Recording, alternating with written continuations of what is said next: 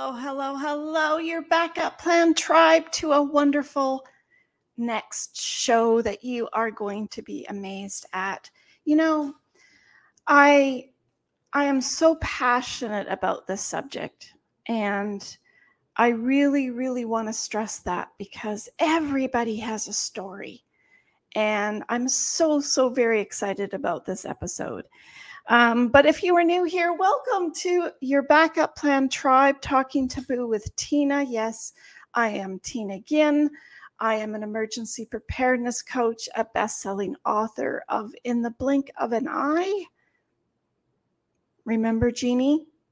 It happens that quickly. Just like that. Poof. Your life changes in a quick second. And you better be prepared for the unexpected because it comes quick. I'm a financial expert and an app developer of Your Backup Plan app. I'm located here in beautiful Vancouver, BC, and I don't like how my hair is today, but it's all good. I want to welcome all of you to our show and our channel. I'm so happy to have you all here. Those that are repeating visitors, thank you. And if you are new, I get my hand out and press on that button down here. Subscribe if you already haven't. Please do. And please share and like, because, if you have found us and watching this, you found us for a reason. And I really believe that. And I love each and every one of you. I want to thank our American listeners, our Canadian listeners, and our third top is Germany, and it's been staying there ever since the very beginning. This is our third season already. And Germany is just staying up in that third position. So, meine deutsche Freunde sind in unserem Podcast willkommen. Wenn Sie Kommentar haben, können Sie gern Fragen stellen. Also danke für deine Freundschaft und danke fürs Zuhören, meine deutsche Freunde. So thank you so very much, my German listeners. I want to mention about what, people ask me all the time, Tina, what the heck is your backup plan app? And why do I need it? Why? Well, it puts your life all in one place in case of any unpredictable circumstance, while taking that painful aftermath out of that tragedy. I just want to mention that, I have two statements, I think, today. And back in the prairies time, remember a little house on the prairie? They used to take their wooden paper, roll their important documents, roll it up tight, and then tell the family and friends that it was up in the attic rafters or in the basement, in the ceiling, and that's where you found all the important documents that you needed. But how many years ago was that? And what the heck do we do now? We do nothing.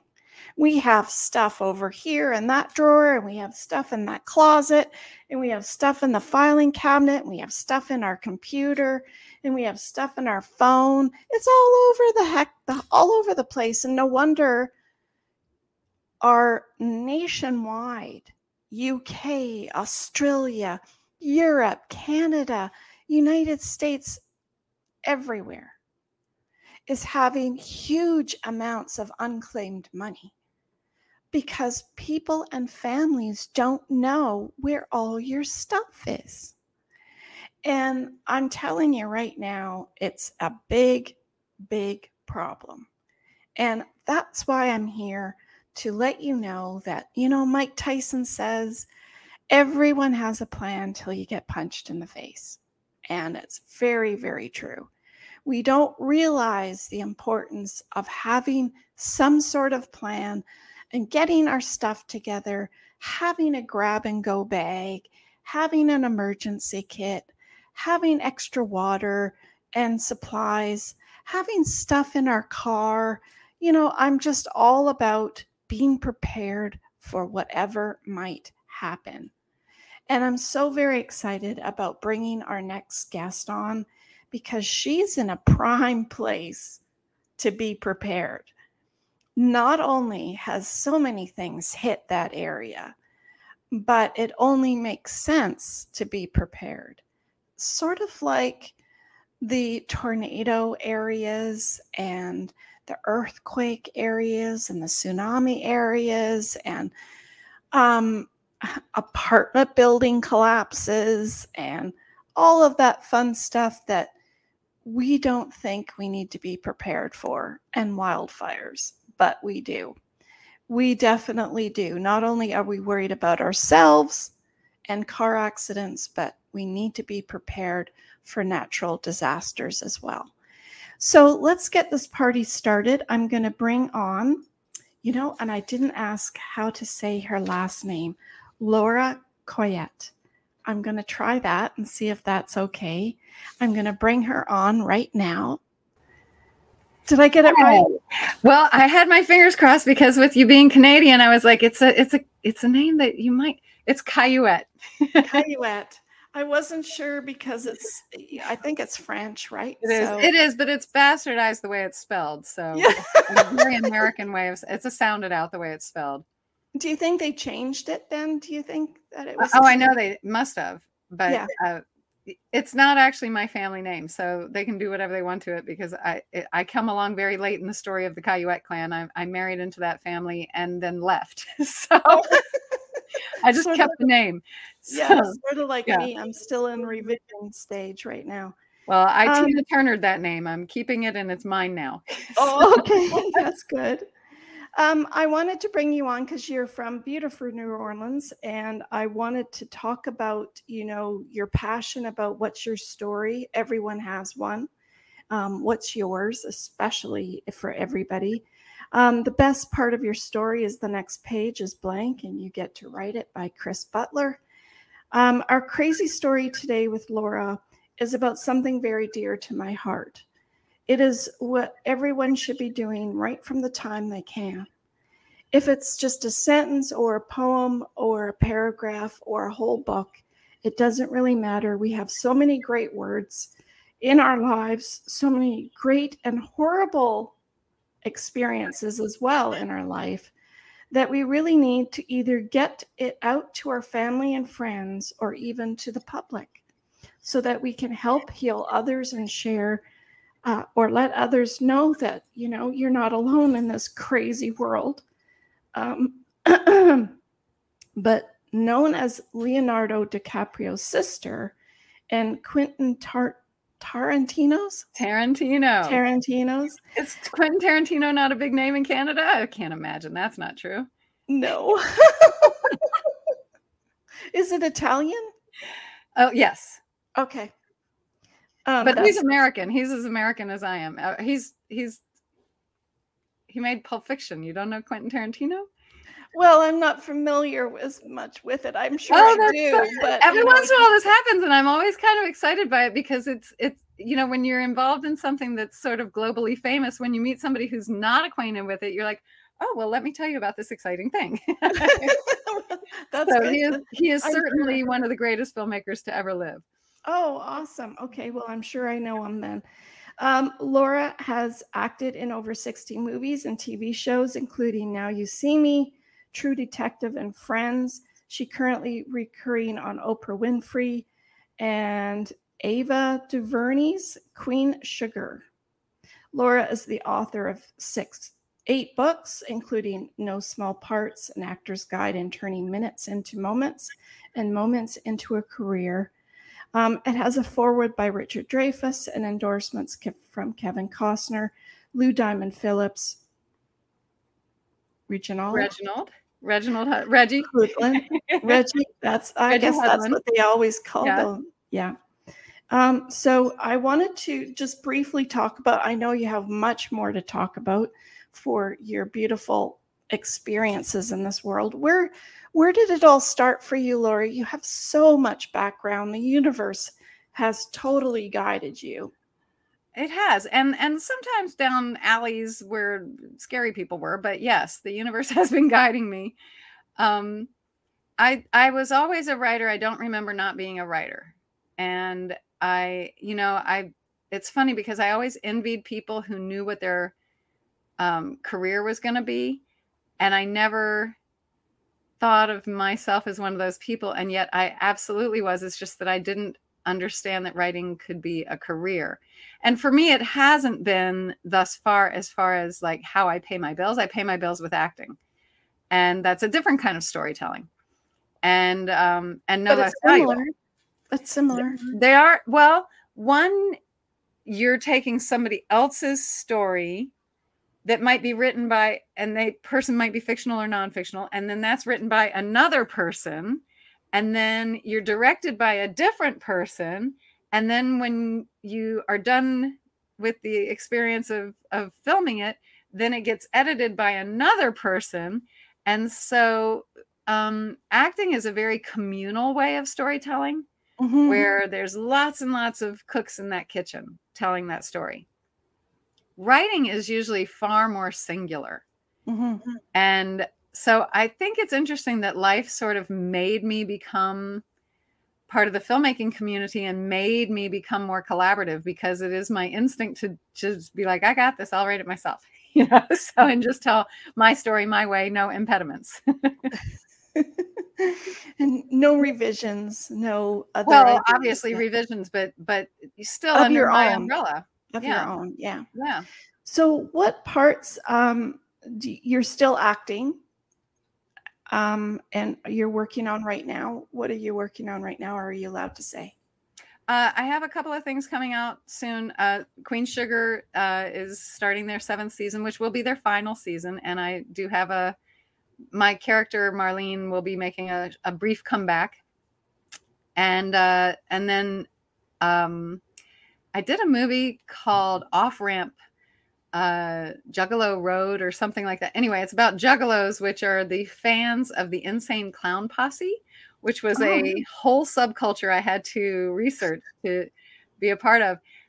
So I don't know when that's coming out, but it eventually. I did not know that was a thing. Yeah, I know. I had to look it up to be somebody who could, pull that off. I had actually heard of them. I was aware of juggalos, and I had seen juggalos, but I actually am friends with a juggalo, but I didn't know much about the whole thinking behind it or the culture behind it or even the music until I got that part, and then I had to cram it. So. And is it based around the clowns and juggling No, everything? Or the Insane Clown Posse is a music group. They're a rap group. And so there's nothing to do with clowns and nothing to do with juggling. They paint their faces in similar way to the way that Kiss paints their faces. They use only black and white. So they use only black and white, and they make clown faces. So that's, I guess, where the clown thing comes from, is the idea of masking in order to reveal the true self in a new way. So that's where the clown thing is. The Insane Clown Posse is the idea behind the painting of the face. So, but no, there's nothing at all circusy around it. No, although I guess the idea is that it would be like a circus insofar as no matter how much of a freak you are, you're welcome there. And cool quotes, but yeah. And if like most good things, at some point it derails and becomes terrible. But the intentions when it started out as a movement were, well, first of all, a band starting a movement at all is pretty interesting. And then the movement they were trying to start was about inclusion, and that it wouldn't matter who you are, you're welcome at the party. Oh, cool. I don't remember you in Friends. Well, because I was only on one episode. So. Oh, that's all right. I think I know every single one. I'm actually on the episode with Ben Stiller. So a lot of people remember that Ben Stiller did an episode. Yes. It was season 3 when the duck and the chick were in the in the pool table. Yeah, so it's that time zone. Ross and Rachel had just broken up, and I am Ross's first date post breakup. Oh, were you the one with the dirty apartment? No. I was. Okay. We had gone. Rachel had the date with Ben Stiller, and That was a bad yes, and I scene. was Yeah. Ross's date. And I think the thing most people remember about my character, if they remember me at all, is me saying to Ross, at some point I get bored of him and I say, I don't want to wait around waiting for some guy who may or may not scream. So that's the moment that a lot of people remember. But it's okay with me that you would not remember my one little moment. I mean, I think I have 3 scenes in the episode, but it's okay with me that you wouldn't remember my 3 scenes out of, what is that, a 12-year what? It's a lot of shows. A lot of shows. Yeah. And I think I've been watching them every day for 4 years, and I don't think I have yet to see them all. Well, and they're so fun. I mean, honestly, it's good, clean American fun, you know? And we don't have that anymore. Not enough. No, just fun comedy like Lucille Ball and Bewitched, and there are a few, but Carol Burnett. Streaming, you have to find that stuff now. Yeah. And a lot of it's darker. A lot of it's a lot darker because we live in darker times right now than the fun times. Well, the 50s, Simple. which is where Lucy and all that come from, were a time where we were putting our sunny side up. And the 80s were, again, a time where we were like presenting ourselves as very well put together. I wouldn't say that we were better put together. We were just presenting that. So the 80s, there's a lot of glossy things and slick things and, you know. When you write in that business, do you have to be up on these generational time changes and what people like are into, that type of thing? Of course you should know these things, but I caution people never to follow a trend. How can you be a trendsetter if you're following a trend? So I personally just do my thing, and I worry less about whether it's timely. Now, that said, it's been very expensive for me to live that way because I have been ahead of the time a lot. Mm-hmm. And it hurts. It does. And it's financially upsetting as well as emotionally upsetting. But I would rather be ahead of the curve and know that I am living my truth my way than to be trying to chase a trend and arrive just as it ended. Yeah. Over and over and over, you know, every time your irrelevancy over and over and over. Yeah, kind of like when the real estate market goes up and you wait to get on board and then you wait too long and it's already starting to dip back down again. It's usually how people take their time and then get on that curve when it's on the downside. Yeah, they end up buying high and selling low. Yeah. So when this all started for you, after, I'm sure from being young, what made you feel that the importance of not only maybe being in the field and writing an actual book or a story, what about getting your own story written in some shape or form? What made you get in that angle? Well, I was 11 when I moved to a commune. It technically was a collective because a commune, you pool all your money, and we kept our money separately. So technically it was a collective, but people don't know what that means when you say I moved into a collective. So I moved into a commune in 1976. So now you can do the math on my age. But because of your mom and dad? Yeah, all the broken bits of I lived in a suburban neighborhood, and everybody got divorced at the same time, and all the broken bits of these families that had just been divorced all moved into this 200-year-old farmhouse together. So there were 5 adults, 5 children, and then 3 children that would come every other weekend. And so I knew at the time that I was having a unique and rare experience, and that it would need to be written down, and that I would be the one to write it. And so that at 11 years old, I knew I had a job, and my job was to write Lemonade Farm. And that's the book that took me 20 years to write because I didn't know how to write. I was 11. What do I know about being an author? But I just knew that the story was mine to tell, and that it would be my life's mission to tell it. And so I got busy about that and made a lot of decisions based on that, including that when I finished my degree in English literature, I started my master's in creative writing in English literature in order to be the one to earn the right to tell this story. So for 20 years, you basically put your thoughts down on paper, and now you had to kind of put it all together. I started taking notes at some point and collecting notes and creating timelines. And, then at some point you start actually writing. And I was, did that for a really, really long time, years of writing.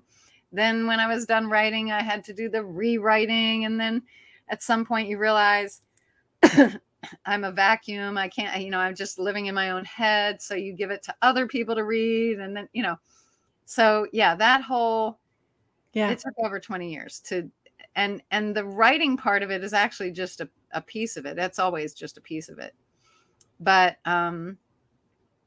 it was really a long, long process, and partly because it's such a big, unwieldy story. It takes place over the course of 12 to 14 months and has these 10 main characters, and, it's a coming of age story. So there's a lot of things that need to be handled delicately about that tender age of 11, 12-year-old.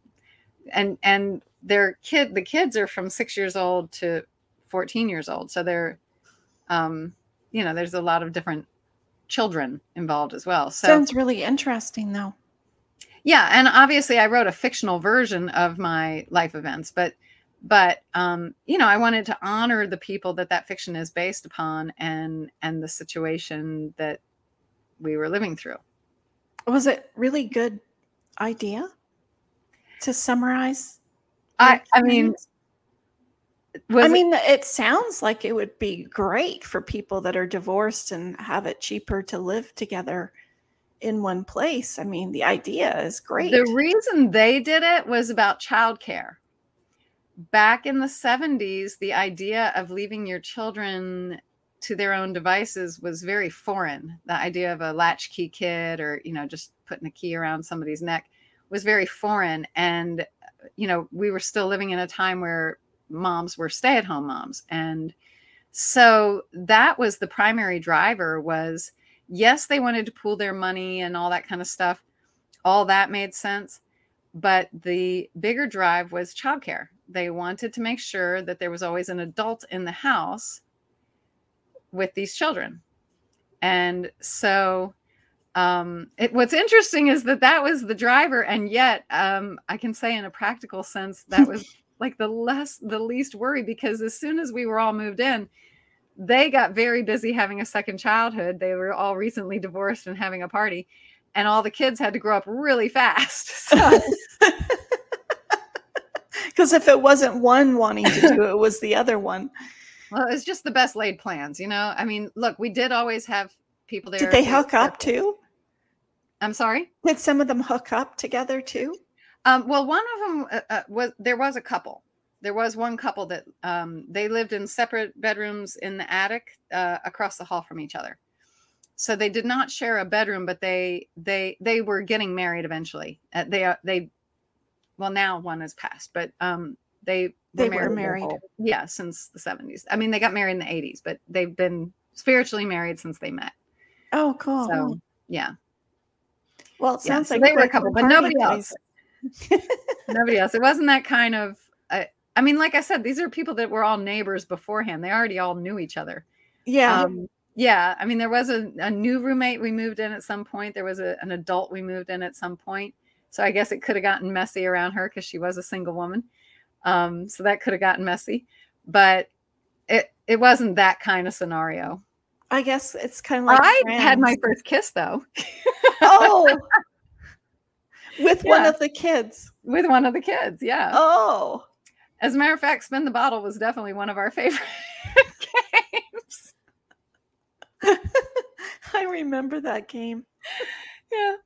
Yeah. But yes, I moved the kids that came every other weekend. One of them was a boy I'd always had a crush on, and so he was less of a moving target when he was in the house, right?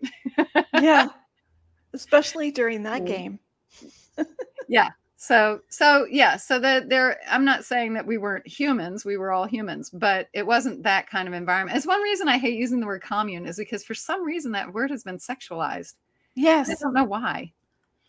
Yeah, because it really isn't. But I think it's from that polygamous kind of. I don't know. Things. I don't know if it's from I don't know. I just know that at some point I learned early on not to use the word commune casually, or people would think that I had grown up as a sex slave or something. Yeah. Sounds.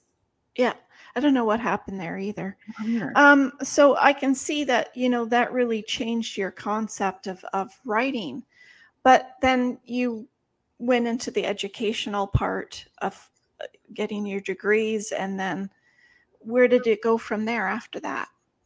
Well, so I got my degrees and was getting ready to start my doctorate. And again, was going to get my doctorate creative writing and English literature. And I wanted to be a professor at a university. Particularly, I had chosen University of Maryland. And I wanted to write books during my hiatus and be a professor, teach other people how to write and teach other people how to read other people's stories. So that was all something I was feeling very passionate about. I felt like that was a good choice in life, and it all seemed to line up with the idea of being a storyteller. And then acting happened, and so I got a whole new education as an actor. I moved to New York and went to the American Academy of Dramatic Arts for a couple of years, and did way off Broadway. Don't get lost on your way off Broadway. And then moved to LA, and so that was in New York, and then moved to LA and continued studying acting, but then also started studying writing from a new point of view, which is that of the screenwriter. And I went to writers boot camp for a few years as well and learned about screenwriting. And then I also became a producer and learned a whole lot about the practical application of writing. You know, a screenwriter is in the bedroom writing, there should be story.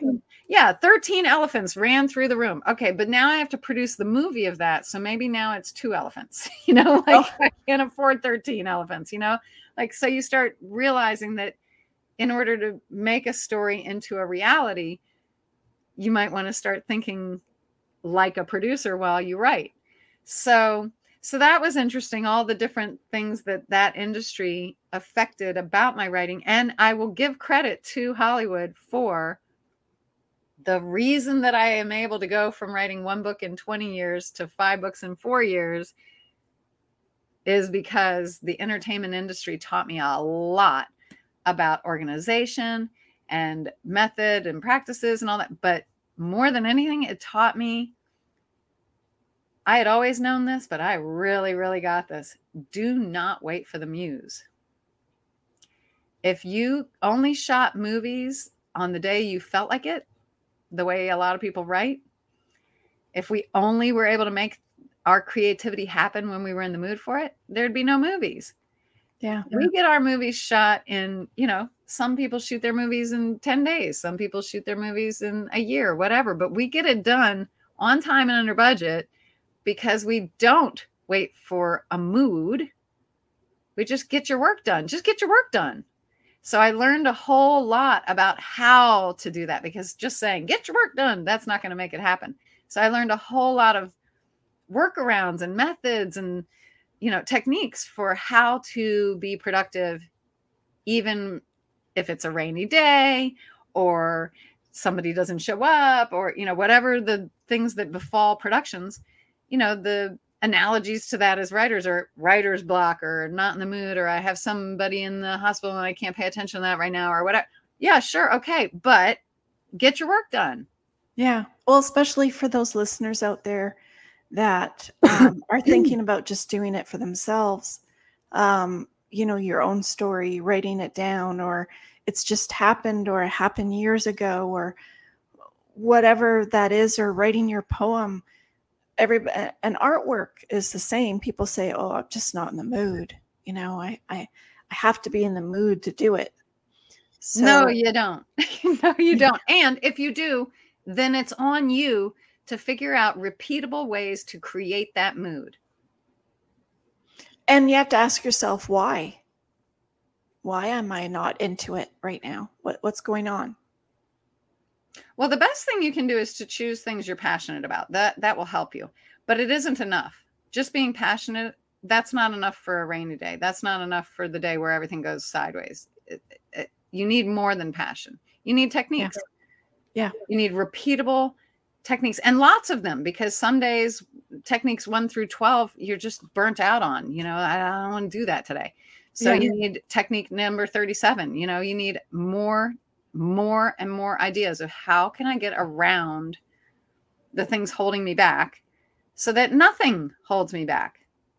Mm-hmm. So do you say that you have to write every day, but like a half an hour a day, or? So I don't do that. That's on you to decide how often you have to write, how much you have to write, because I don't know what your deadlines are. I don't know what your demands are. I don't know what you're writing for. I don't know what it's helping or healing or what. I don't know any of that.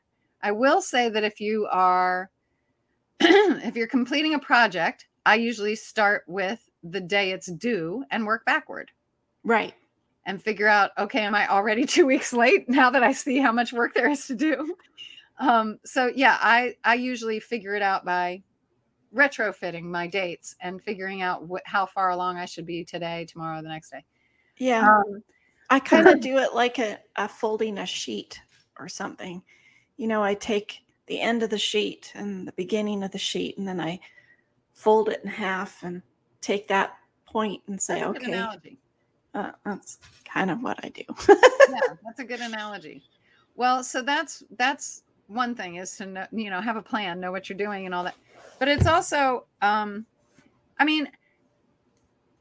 if you're writing for yourself, then writing every day becomes different because the demands are different. Like I did a program with another book called The Artist's Way. And The Artist's Way, one of the things they ask you to do is write what they call morning pages. Every single morning you write 3 pages, and it doesn't matter what it says. So you're allowed to write 3 pages of, this is stupid, I hate morning pages, I never want to do this again. You're allowed to write that. And so, and there were days where that's what I wrote. I think to interrupt you, I think that's what Joey did in Friends, actually. Because Ross was making him write, and so he just wrote stuff like that. Yeah.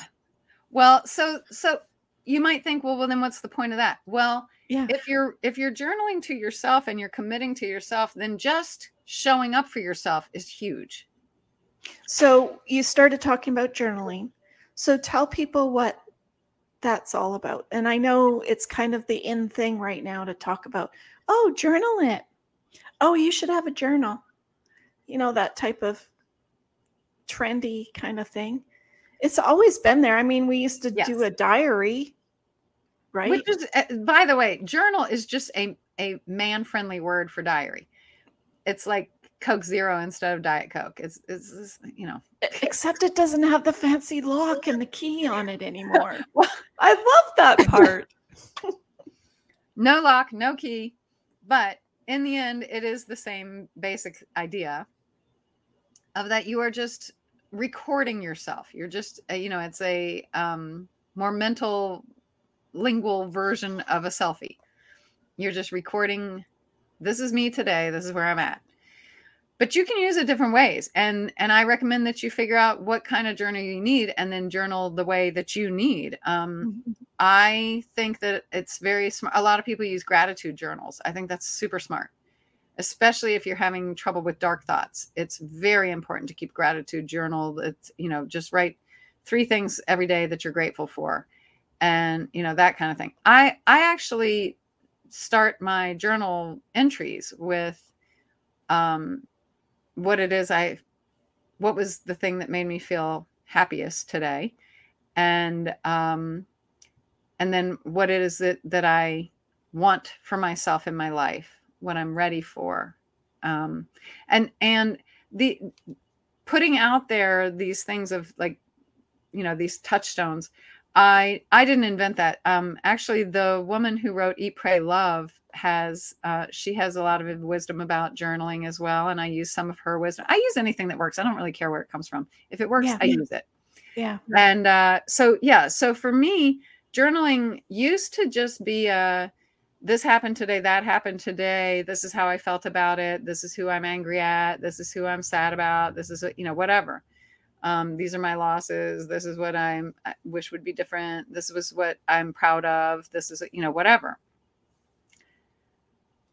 Over time, I've needed less of a record of myself because I have a blog. I have social media. I have, so I need less of a record of what my daily activities were and more of a discussion with myself. More about your feelings and emotion that day.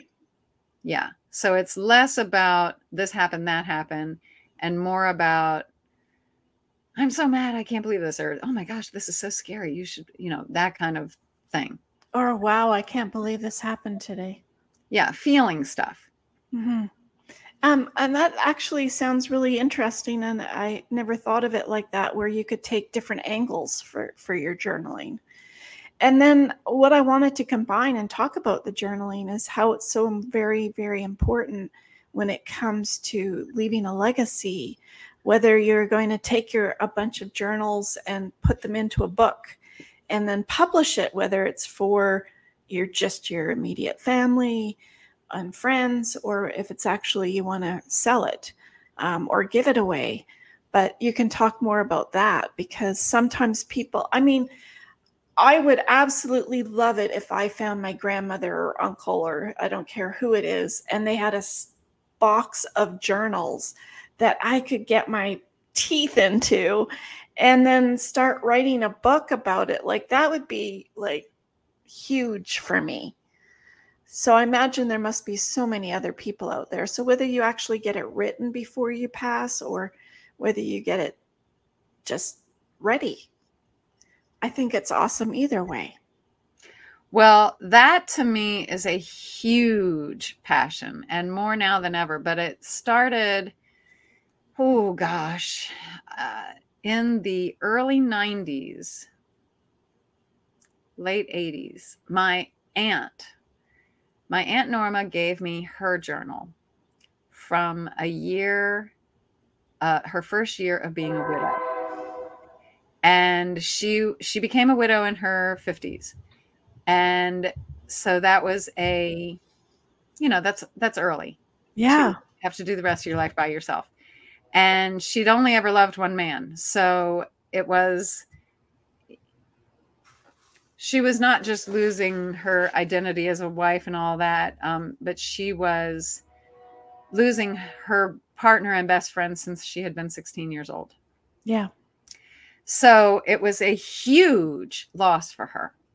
And somebody suggested that she journal. So she did. And she gave that journal to me when I was going through my young divorce. And I found it to be so helpful, because even though becoming a widow is so different than becoming a divorcee, both of those are about loss and about having to restructure your life in the wake of decoupling. Yeah. And about rebuilding your identity as a singular person. And there was a lot of things that were actually just, it doesn't matter if death or divorce, it's an ending. It's an ending, and endings get grieved, and they create new beginnings, and you have to do a bunch of work. And so I found that journal to be so helpful. And for a long time, that was enough for me. I was just selfish and enjoyed that it helped me. Yeah, I'm sure it did. But years later, like about 10 years later, it occurred to me that it could help other people. And so I asked my aunt if I could turn it into a book. So it's actually the first thing that I ever published was not any of my books. It was her book.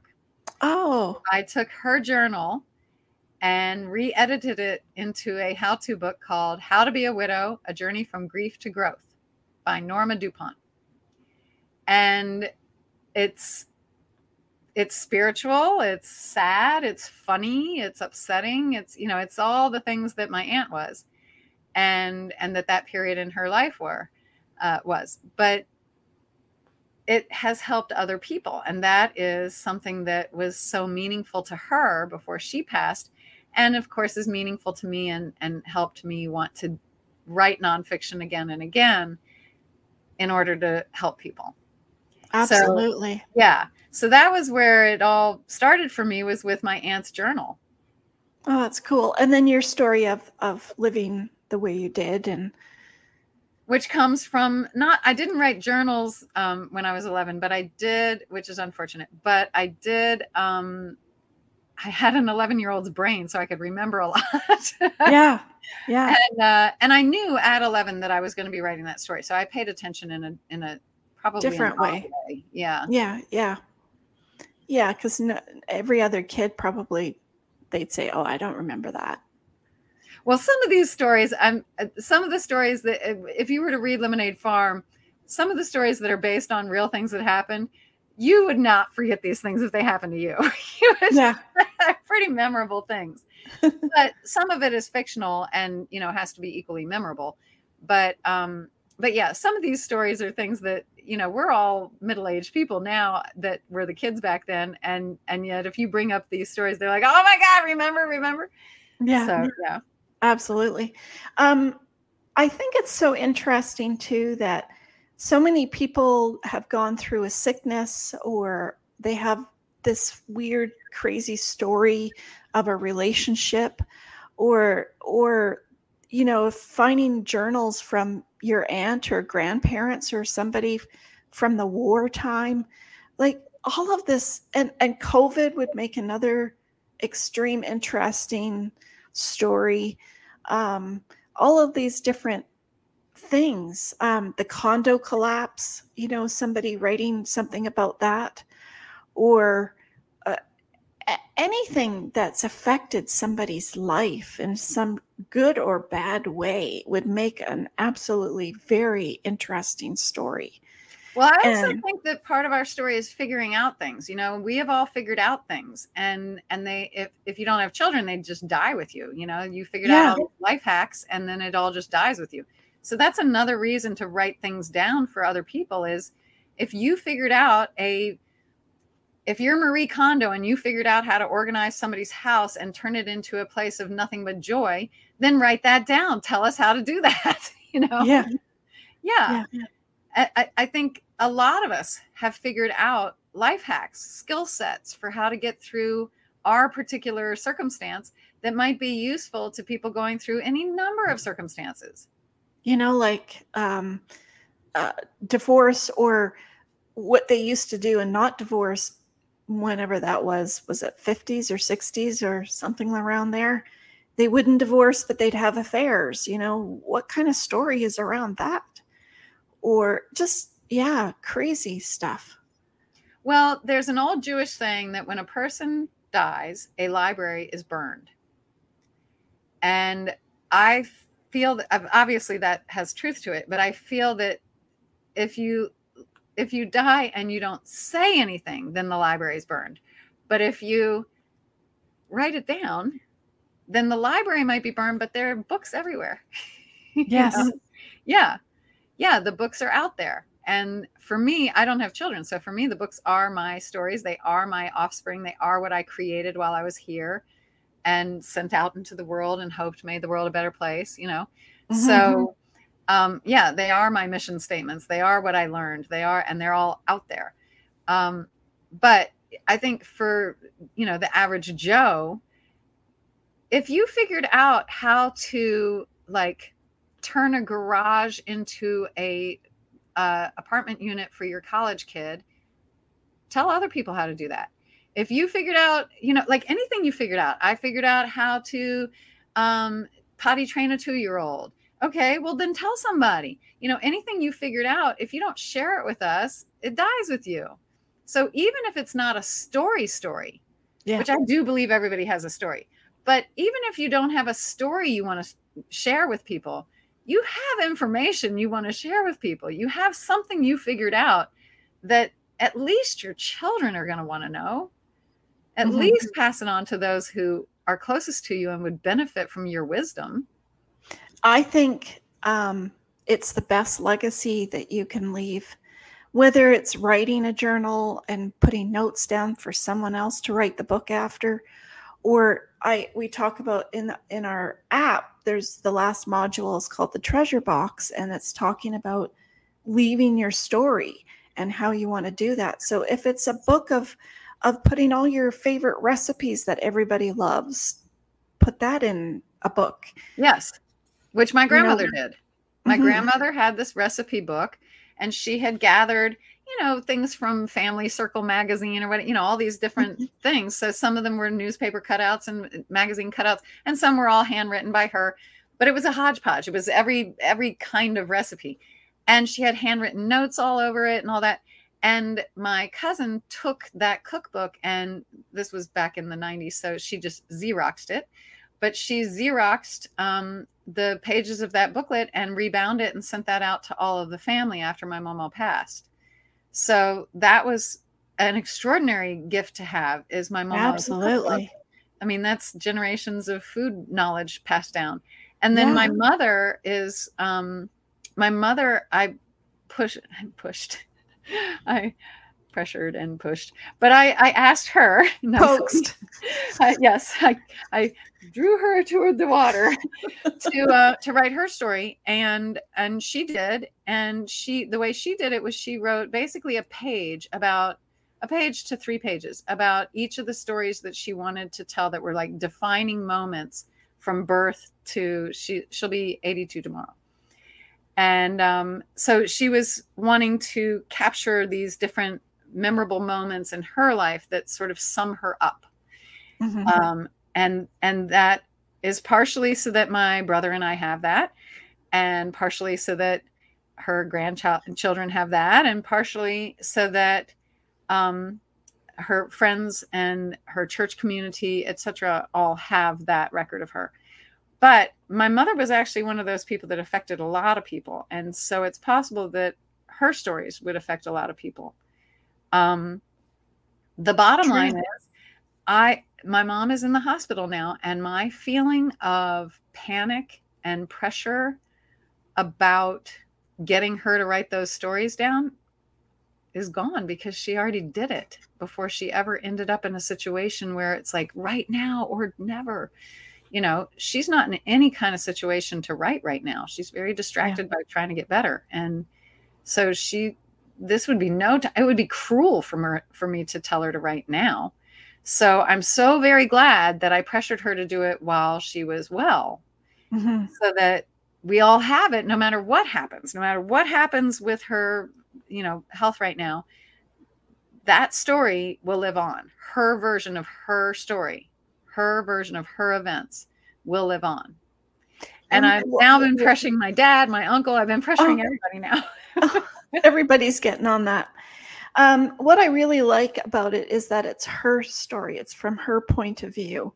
So just think about generations, because don't you always say, I wonder what my great grandmother was like, or right, I wonder what my grandfather was like. And, and not to ever know. Really, I have my mama's school scrapbook. I have my mama my mama was born in 1904 and still ended up going to college. And so she's an unusual young lady to have gone to college when she wasn't eligible to vote. So that was always fascinating to me. Her and her sister both went to college. They were both farm girls. They were farmers' daughters. Why would they both have college degrees? But they did. And so getting a hold of her school scrapbook was a peek into that, of like, well, why was Mama afforded this education, and how did it affect her that she was educated at a time when other women were not? No. And certainly not at home having kids. Children. Yeah. Yes. And she was considered far too old when she finally got around to doing that. So seeing her school book really was an insight. And the biggest insight was there was a photo that she clipped of herself and put in that scrapbook that she said something about her having a big voice. And I was like, really? Because I wouldn't have thought that she saw herself that way. I thought she got that way over time because she got older and felt entitled to owning her space. But it turns out that when she was a teenager, she felt like, no, you should listen to me. I got stuff to say. Yeah, that's cool. Yeah. And I wish Especially she had back written her then. stories. Huh? Especially back then, to be so independent. Oh, yeah. No. And there's all kinds of things in there that are like, oh, that's an insight into her. She used to cut hair, and I cut hair in college as well for just added, spending cash. Yeah. And I didn't know that she had done that, and I don't know if she ever knew that I had done that. But yeah, there's all sorts of little details of her that aren't just the things of, oh yeah, I really am my grandmother's grandchild, but they're the things of like, oh, she's not just some old lady, like, yeah, that I didn't really know very well. Yeah, she was a young person who dated, and she had, a social life, and she liked this movie but not that movie, and she enjoyed going to this dance, and she wanted to date for that dance, and she spent her own money from teaching to get this particular dress. It's the first dress she ever bought herself, and all this stuff. There were just the details of her, but they are the details that, like, as an actor, as a writer, those are the details that make the character. Yes, absolutely. And even if it's just recipes, it's like that. They've put their passion and love and their expertise into that, whether it's how to crochet or knit a sock or like, I talk about this all the time about putting your words down on paper or in front of video or doing photos. And I do like how everybody seems to be getting on the bandwagon of collecting their photos and, making books now. That's really awesome. But they're still not doing enough of writing from their head and their heart. Not enough of that yet. Well, I think one thing about writing is a lot of people think that you have to be a great writer in order to write something great. And that's just not true. You can have no skills as a writer and write a terrific story. It's just a matter of having a terrific story and then getting out of the way of telling it. And having a good editor. Well, but it doesn't even matter. It doesn't even matter. If the story's great, it doesn't matter how you tell it. The person encountering the story is still going to say, oh my God, that's... Uh-oh. She froze on us for a second here. Hold on. Let's see if we can get her back. I don't know. We're just trying to get Laura back here. Maybe go out and come back in, Laura. Let's see if she'll come back in. I wanted her to tell us about her final words to you guys. I could talk about this forever. It's so very interesting and so very informative. It doesn't take much to write your words down on paper or to take that photo and make a big collage of photos. I think she's going to try and come back in. So hold on one second. See if she can come back in for us and tell us her final words. We lost our internet connection there for a second. But I think it's so important that we put our legacy into words, whether it's on video or paper, and be able to hand that down to all those other generations as well. And we do talk about having a plan and putting your stuff into a plan and being able to show your other family members where things are.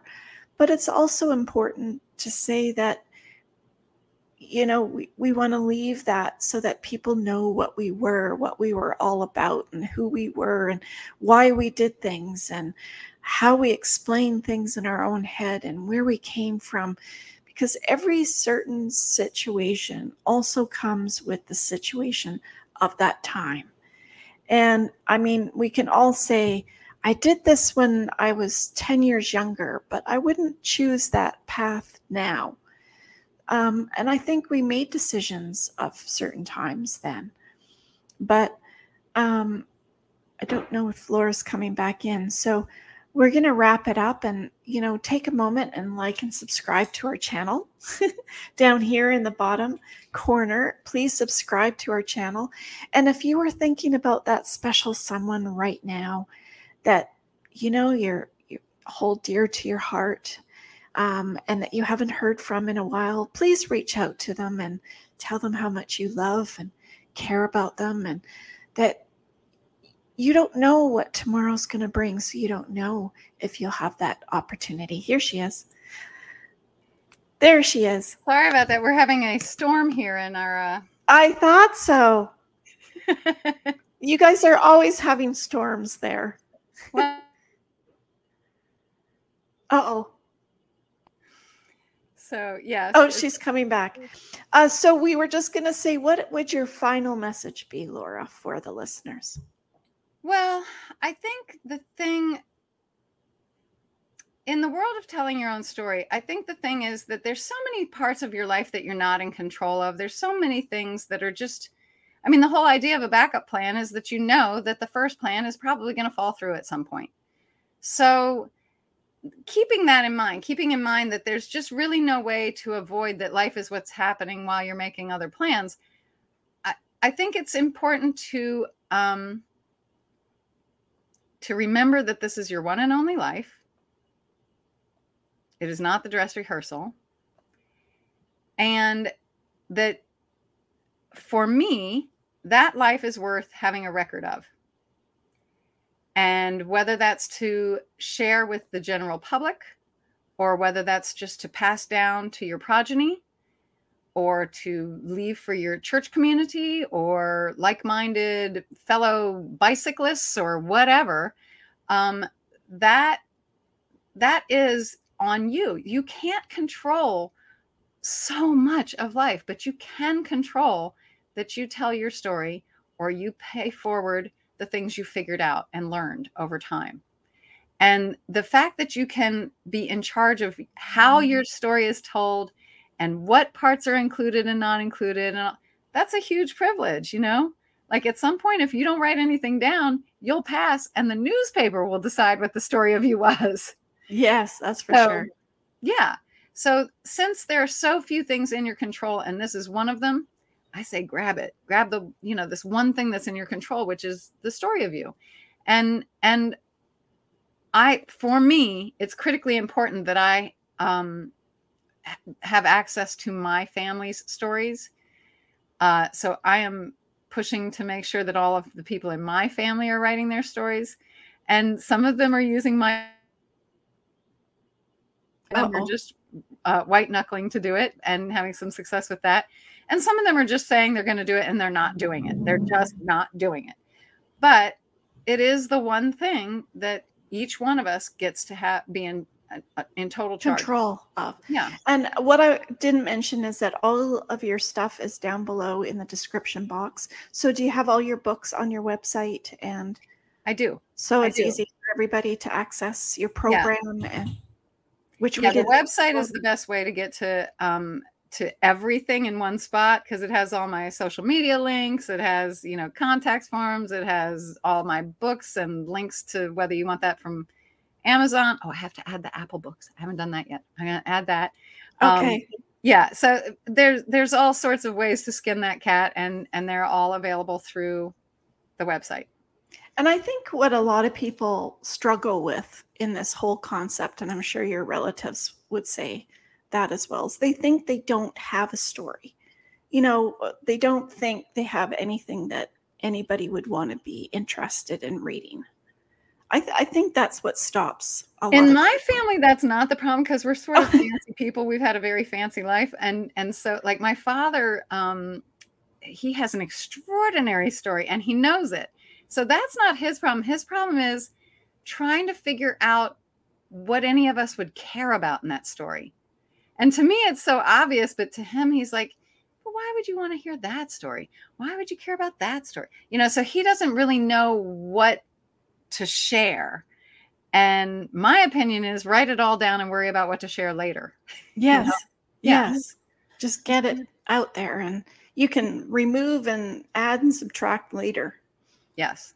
Yeah. Oh, that's awesome. Well, thank you, Laura. Thank you for coming on. I'm so grateful to have you on our show, and I will absolutely have to have you come back.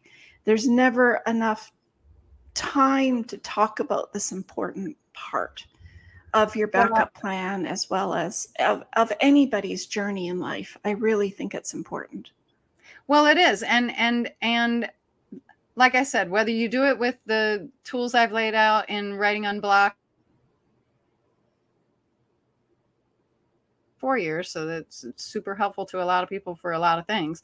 But, if you are having trouble telling your story or figuring out how you want to share your story, there are tools in there that are fun, that get you moving, that get you putting things down or gathering your, what the biggest thing people forget is that you already have a ton of stuff, no matter what story it is you're trying to tell. You already have scraps of paper, receipts, whatever. You have a bunch of stuff already. Photos. Yeah. So that's the first thing, is just to figure out what you already know about your story, and then turn it into something that's useful, either just to yourself for in memoriam or for your fellow man on the planet. Right. And I think there's something exciting about that part too.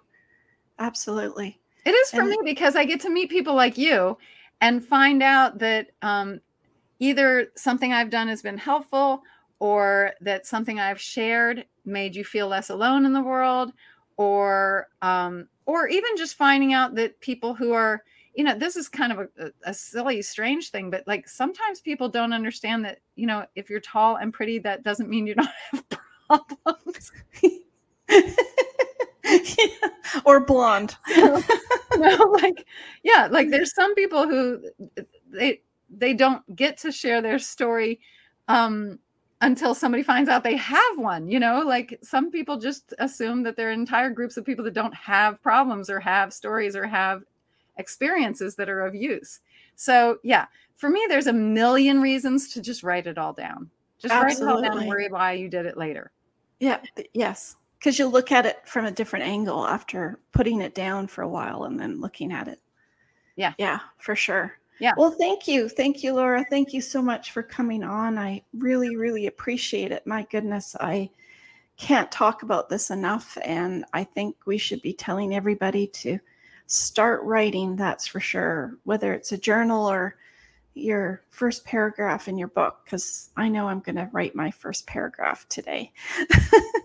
Well, write your first paragraph, but don't write your second one, because you need to do all that other, there's fun exercises that'll get you going so that you won't just write 2 paragraphs, abandon it, and think 2 years later, oh yeah, I was going to write that. It sounds like you've done that.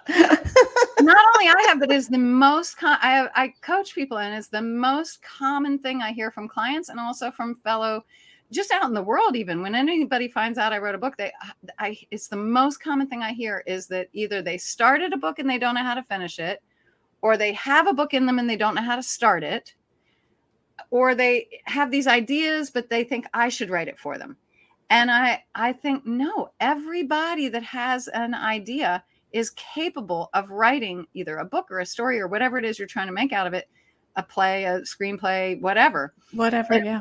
If you have an idea that's 1 sentence long, that Writing Unblocked is designed to help you take that 1 sentence idea and turn it into a completed project. So, and it's using tools that are both from the writing industry and from the entertainment industry that I just squashed together to find the most effective way of making an idea become something real that somebody else could read or watch or listen to as an audiobook or whatever. Right. Or eventually, maybe one day, become a movie. You never know. And maybe I'll play a part. Yeah, you never know what will happen. Well, thank you again, Laura, for coming on. I really, really appreciate it. And thank you for having me. Oh, you're very, very welcome. And I'm going to have you come back because there's so much more to talk about for that, for sure. So stay tuned for our podcast and our live streams. I have great conversations with some of the most interesting and accomplished people in the world today, like Laura. I should go this way. Like Laura. I think you'll be entertained and motivated. I definitely, I don't know about you guys, but I'm motivated and inspired to get writing. And I know that hopefully we can there I am again with that word. We can get you guys motivated and inspired to start writing, whether you finish it, whether you don't finish it, it doesn't matter. It's like my app. Just get started and you'll find out that it's not that hard, actually. It's just getting started. It's like that exercise that you're going to do. What you were saying earlier about if you were to come across notes from your aunt or your grandmother or your mother, if you were just to get started, that'd be something that your 3 generations from now could come across and be like, oh, look what I found. It's the start of something. At least you have that. Yeah. Or half done or whatever, or all written. And now somebody can take it from there.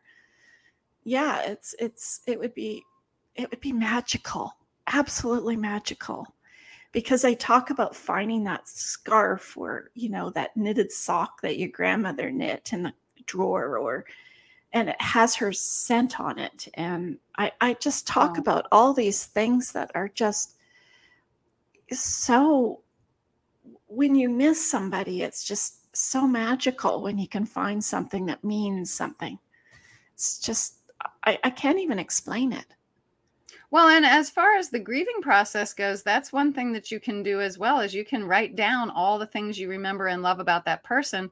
One of the things people fear most when they lose somebody is that they will forget the details of that person. Yeah. So usually when you are suffering a loss, you are enveloped in the details of that person. That's all you can think about is the details of that person. Write them down. Write them down. Not only will it give something for your brain to do with all that activity it's doing, but it will also be something that one day you will forget some of the details of your loved ones that have gone before you, and you will have that written down for yourself. And for others. And for others. It might be, you lost your spouse or partner and your kids are growing up and they're going to be able to have that later. And because they might not have known him or whatever, right? Well, and even if everybody is doing everything right, there's just stuff that we don't share with each other. My aunt's journal, it was meant for her, but her children got to read it. Her children got to read her journal because I turned it into a book. So then everybody could read it. Her church got to read it. Her bridge partners got to read it. Like everybody got to read it and see what she'd been through and have an experience of her husband through her eyes. And, think about that. If you're an adult child of somebody who's, your parent passed when you were younger, now here's this journal capturing, like you said, the smell of him and the feel of him and all these little details of him that are the way your mother saw him. Like that's pretty fascinating stuff. It is. It is. Hits you right in your heart. That's for sure. Well, thank you again. And thank you to all our listeners. Absolutely. And we're on all podcasts, platforms, YouTube, Instagram, LinkedIn, Twitter, TikTok, and Facebook group. We have a VIP group that you're welcome to join. Thank you for taking your time and sharing it with us all. I always end our show with Carol Burnett because she was always dear to my heart. I am so glad we had this time together just to have a laugh or sing a song. Seems we just get started, and before you know it, comes a time we have to say so long. So long, everybody. Stay safe, be kind, expect the unexpected. Till next time. Bye.